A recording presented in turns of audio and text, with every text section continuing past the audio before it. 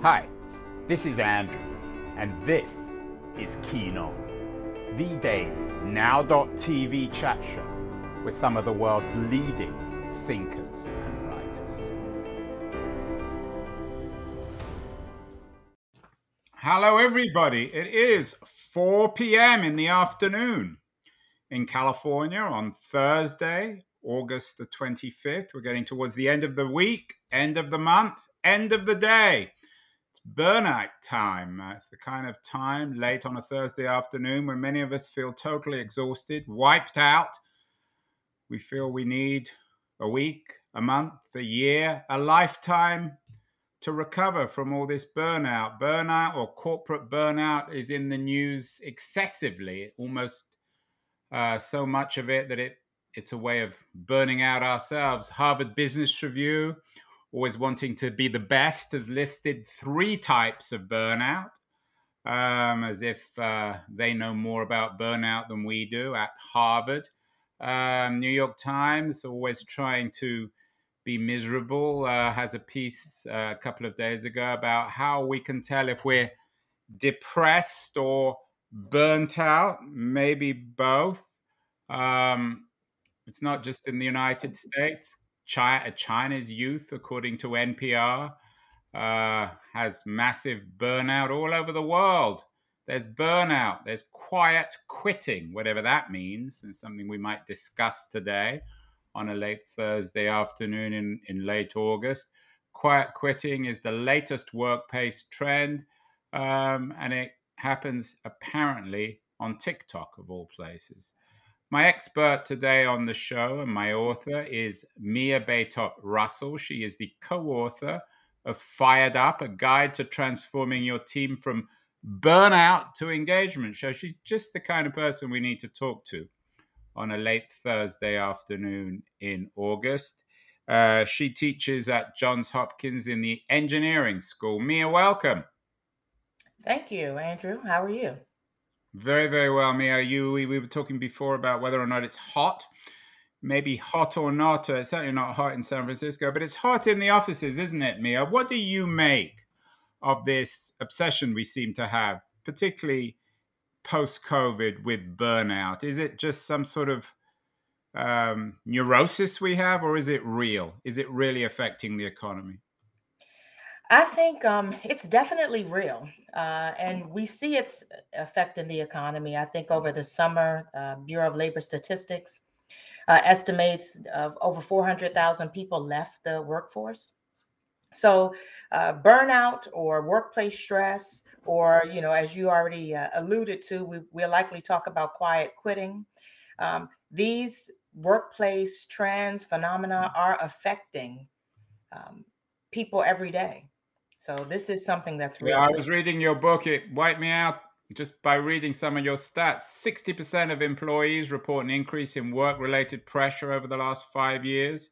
56% of employees experienced increased job demands. 66% of employees feel overextended by their workplace. Is this ultimately a problem with 21st century capitalist corporations, Mia? People are just working too hard. There's no profit there, and people are being driven excessively.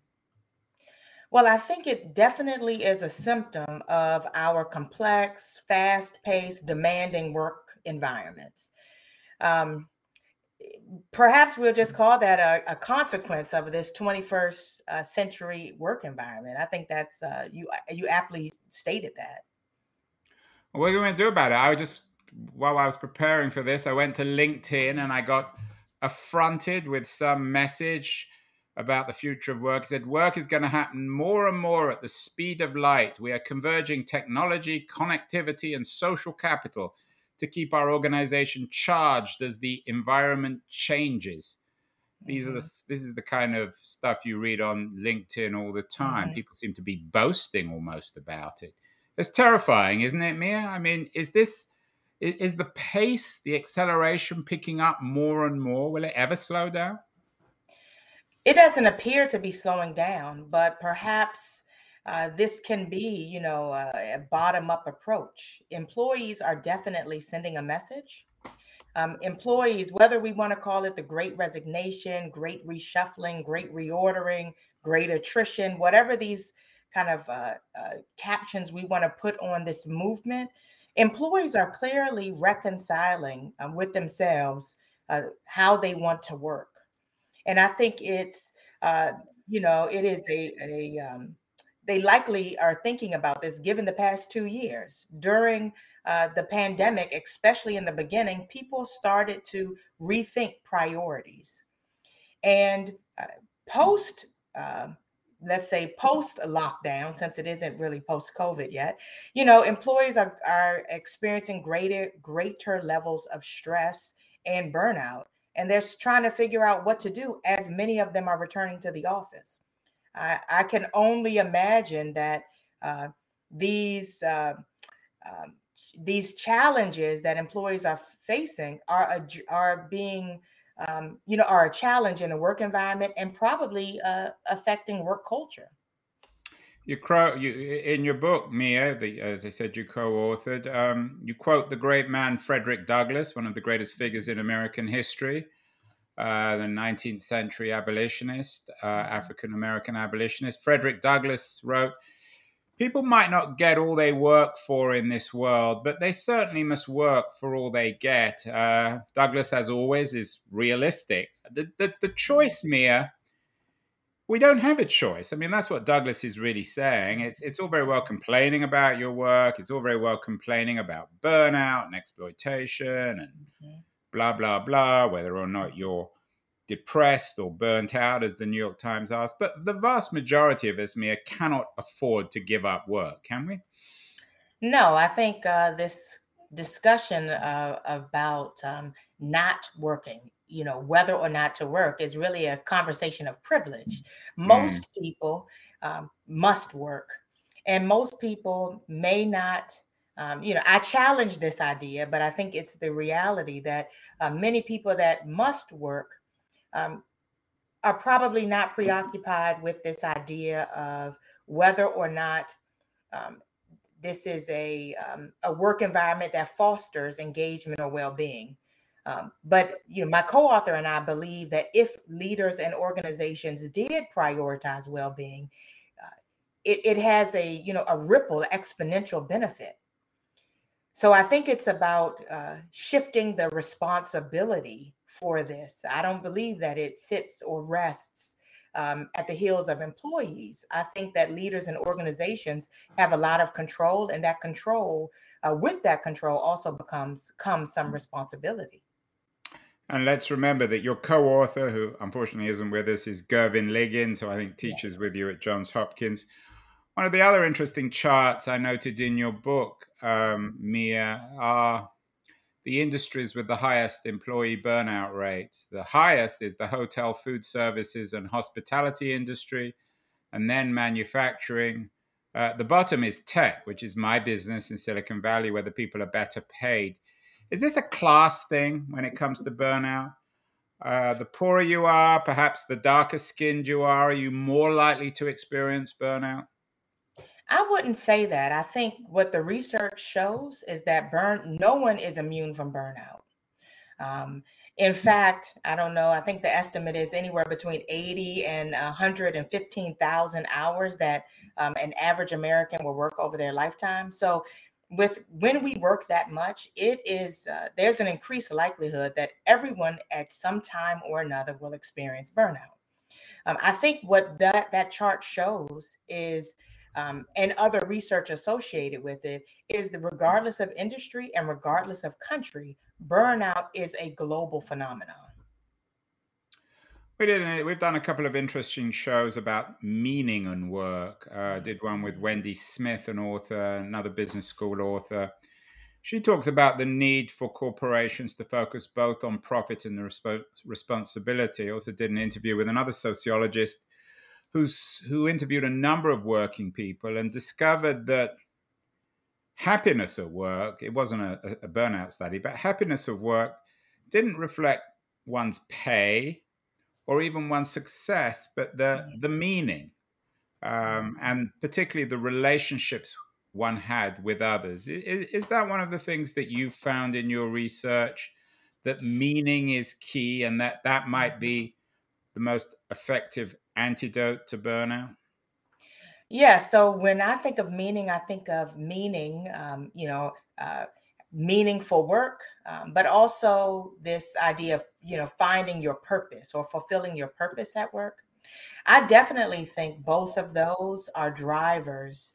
Um, and we there's also lots of literature around hope and happiness at work, and that I think there is a interesting intersection with some of these constructs. Some honestly are still in an infancy stage, but having purpose, I think lots of research has shown purpose, autonomy, right? Some of these um, con- um, I guess being able to work in an environment where this is fostered uh, boosts well-being exponentially. So what you're saying then, Mia, is perhaps the responsibility of corporate leaders, of managers, of directors is not so much to spoil people, to pat them on the back, but to add perhaps a kind of moral structure to work or to the community around work to make sure that people aren't isolated, that they're connected both with each other and with their bosses. Is that perhaps one way to the subtitle of your book is transforming your team from burnout to engagement? Is engagement about, as you say, meaning? I think that in meaning is a part of engagement.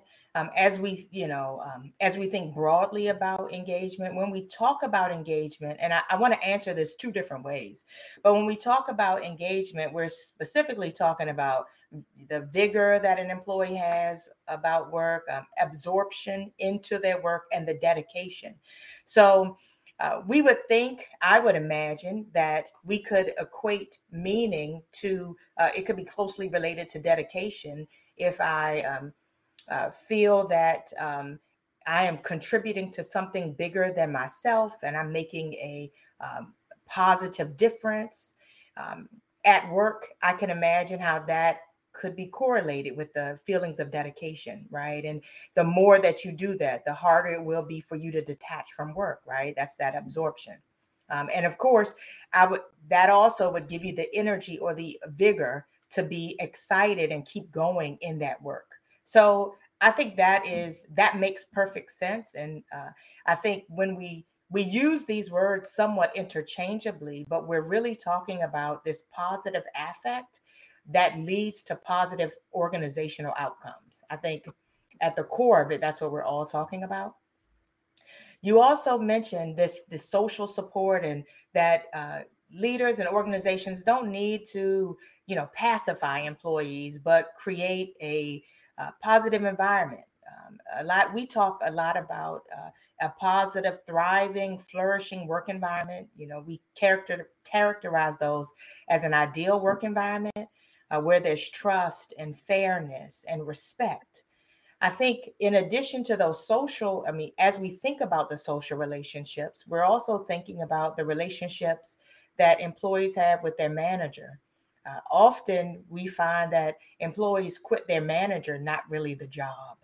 And so a good That's really leader, interesting. Maybe talk a little bit more about that, the idea of quitting a manager rather than a job. yeah, yeah, sure. A good leader is, or the inverse, right, is a a significant factor in turnover.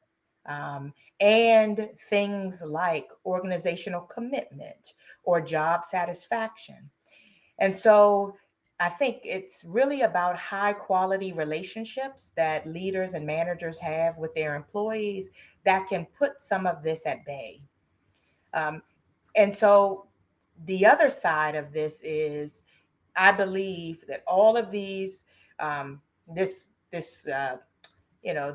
quiet quitting or this great resignation, when we think about all of this movement in the workplace, if a good leader can change this, right, can address these issues, the conditions in the work environment to eliminate or at least mitigate the great exodus. A lot of the pieces on quiet quitting, it's become very fashionable to write about it, and what you call the great exodus focuses on young people, particularly post-COVID. We did a show earlier in this week with the NPR education correspondent Anya Kamenetz. She has a new book out, The Stolen Year, about the catastrophic cost of the pandemic to kids and younger people. In your research, Mia, are you finding that burnout is affecting younger people more, people who are new to the workforce, or is it affecting people equally across generations, old, middle-aged, and young alike? So our research hasn't specifically looked at generational differences. So so I can't say that that's what our research has found, but I know that all of the research that I've been reading speaks to that, speaks to millennials. Um, Maybe I read a little bit about Gen Z entering the workforce, and I wonder, I have lots of questions about it. I wonder if, in the same way that you mentioned the NPR article about the stolen year, I think there is truly like this catastrophic cost on young people. I know what adults feel, youth feel even more significantly. And so I can't imagine starting your career and um, having to try to figure all of this out. Um, and maybe you're in a new town, or I can only imagine how that felt and played out for young employees or younger employees, and that it had to be a challenge. Mia, you teach at Johns Hopkins, so you deal with young people on a daily basis. Are we preparing young people well enough for the workforce? We just did a show about earlier today about how badly marketed pricing and universities are, and that college students, when they're entering, are never really told the truth about pricing or the opportunities for wages. Are we doing the same for kids at college? They're promised everything. They're promised meaning at work. They're promised excitement. They're told not to compromise, especially if they go to fancy schools like Johns Hopkins.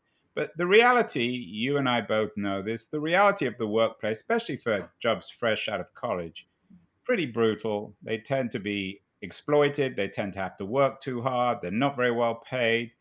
So perhaps should we be more honest about kids, which may help confronting the burnout that many of them are experiencing with their first or second jobs? So I think, I guess, in my experience with my students, I found that um, they are idealistic but pragmatic. So, and many of them have seen parents that have worked a certain way. They may think they don't want to do it. They may think they don't want. I've heard comments like, I'm not going to have my work phone and computer with me on holidays with my family, right? But so I think they've seen some of this, the effects of this complex and demanding workplace, but they also want to earn they have high aspirations. And so I think this is something they're trying to navigate. So I see this um, pragmatism that I think is healthy. But I also am inspired by their ideals and what they think is right. And perhaps with a big enough generation, which they are about, should be about the same size as the baby boomers, uh, we can have some shifts in organizations and expectations. Uh, I am hopeful when I speak to my students about the future and in all regards, especially with work. You seem a particularly optimistic person and very generous about your students. I've heard a lot of very different takes on this generation, particularly from people who work in corporations. They say that some of the people now coming into the workplace, they're too demanding. They think that they can work flexible hours. They don't want to be told what to do. they feel that they almost have the right to take 2 or 3 weeks break, that burnout is some sort of emotional crisis. Are there areas, Mia, where you think this young generation needs to toughen up? I don't know. I think that they are much more expressive than, at least as a Gen Xer, I think I would have ever been comfortable with being expressive at work. You know, I think their acceptance of, um, you know, ensuring that they have um, a good mental health is important or critical. Um, I don't know. I'm challenged by this. I'm sure there are some ways in which they need to toughen up, because this was also that trophy generation. They just got a pat on the back just for participating. So in many ways, I'm sure they need to toughen up. But um, expectations about work, I'm not sure are all bad. I think there is a benefit to. Um, I think with a if these ideals spread throughout this next generation entering the workforce, it can only help um, leaders and organizations change structures and expectations and culture. I think it's important that organizations care about employees' well-being.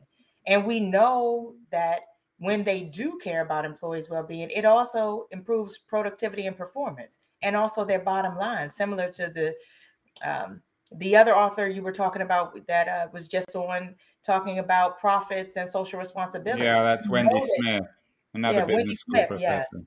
Yeah.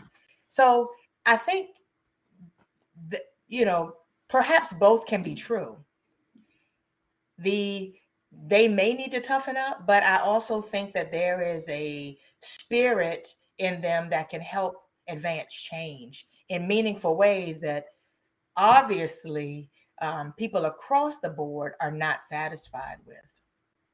In your book, Mia, you want to, in part one, actually chapter two, you ask why we work, and we've Mhm. talked about this a little bit. We had a radical journalist, left-wing journalist on the show last year, very articulate one, Sarah Jaffe.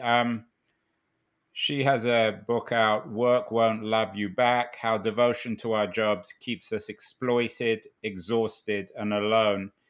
She suggests that we should just treat jobs, perhaps as Douglas implied, as a way of feeding ourselves, paying our rent, feeding and clothing our children, and not expecting too much from work. Well, how would you respond to a journalist like Jaffe about the idea that work simply won't love you back? You might love your work, but it won't love you. Yeah, I actually just ordered that book. Oh, So good. I'm interested in this idea, right?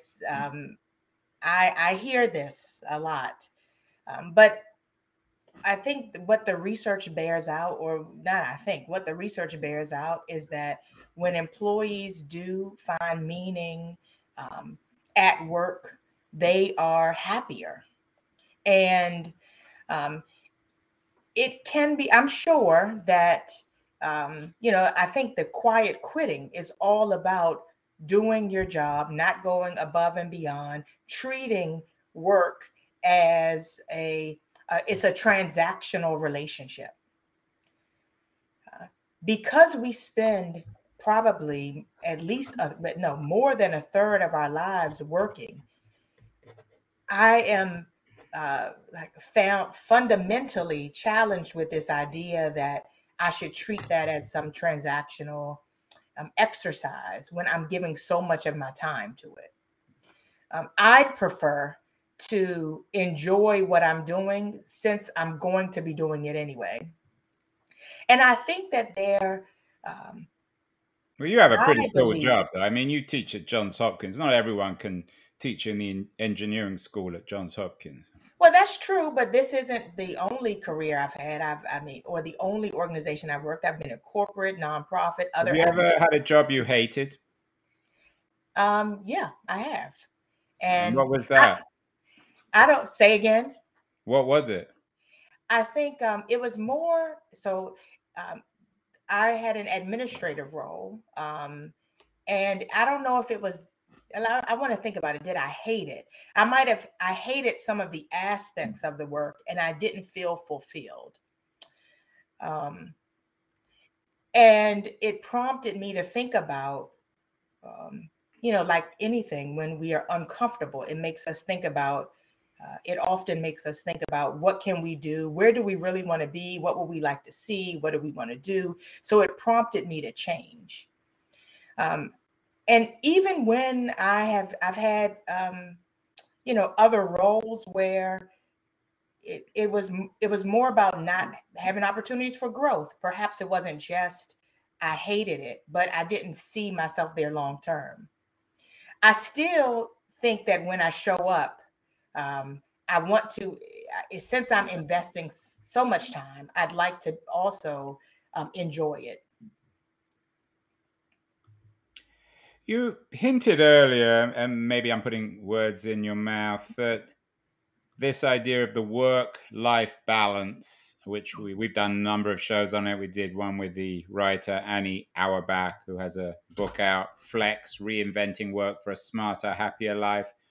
That this idea of the work-life balance is itself a manifestation of a privileged class or workforce. Is that what you were saying? Should we respect the idea of a work-life balance, or simply focus on the work side being good so that we don't have to obsess over the work-life balance? Well, I think what I was alluding to earlier is that some must work, right?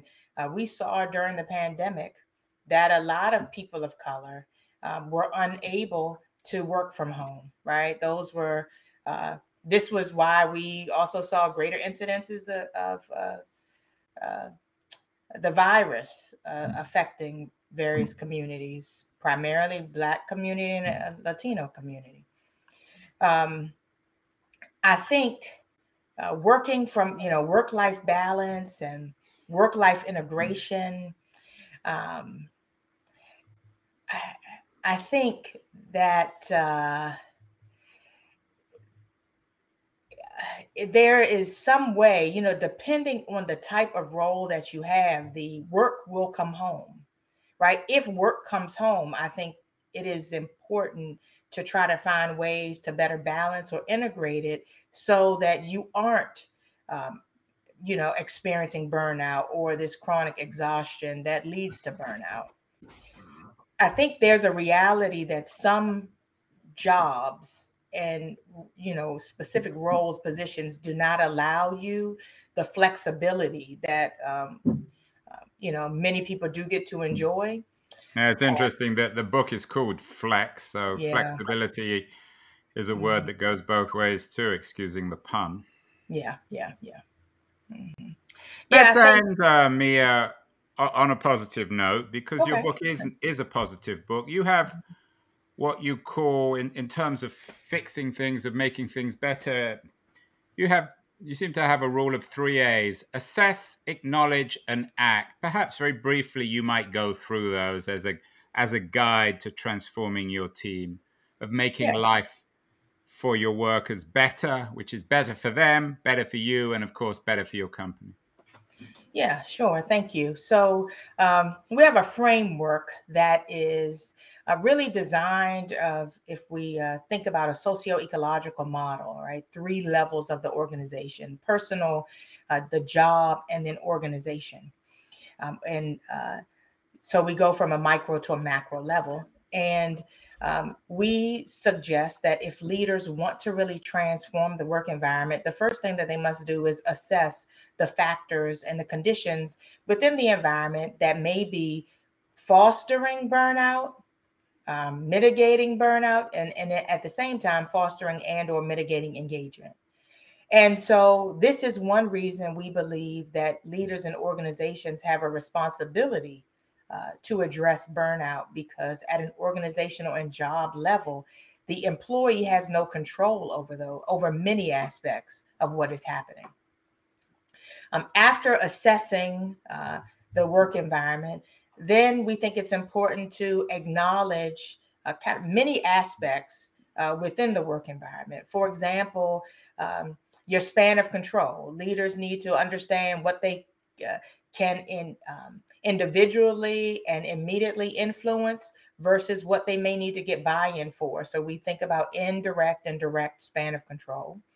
We also think about current realities. How are things like COVID or the return to the office or,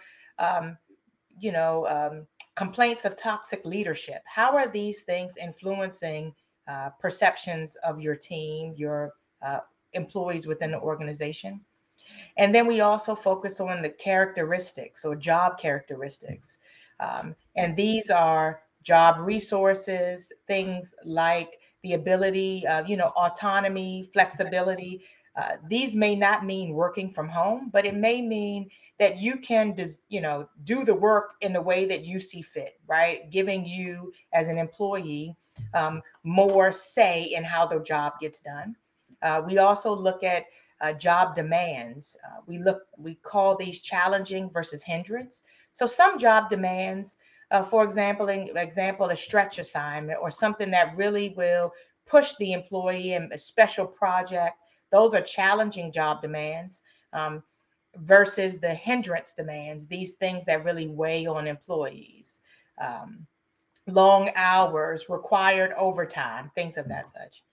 And then also organizational support. So what are some of the resources or the support systems in the organization that exist, right? So after you understand what all of these are, how do we take what is happening in the organization with what you know? How do we take those together and create an action plan?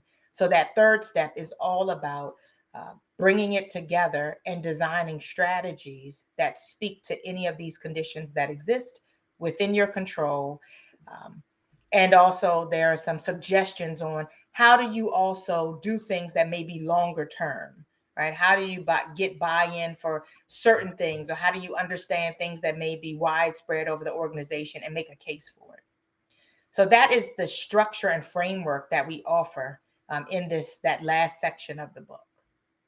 Well, it's good stuff on a late Thursday afternoon. It's getting me fired up. Mia, thank you. A guide to transforming your team from burnout to engagement. You wrote it with your colleague, Gervin Liggins. Congratulations on the new book. It's an important book for those of us who have teams and need to make sure that they're working hard and happily. Hopefully you will save us from quiet quitting. Mia, what else are you reading these days? I hope you're not just reading corporate stuff. Do you read novels?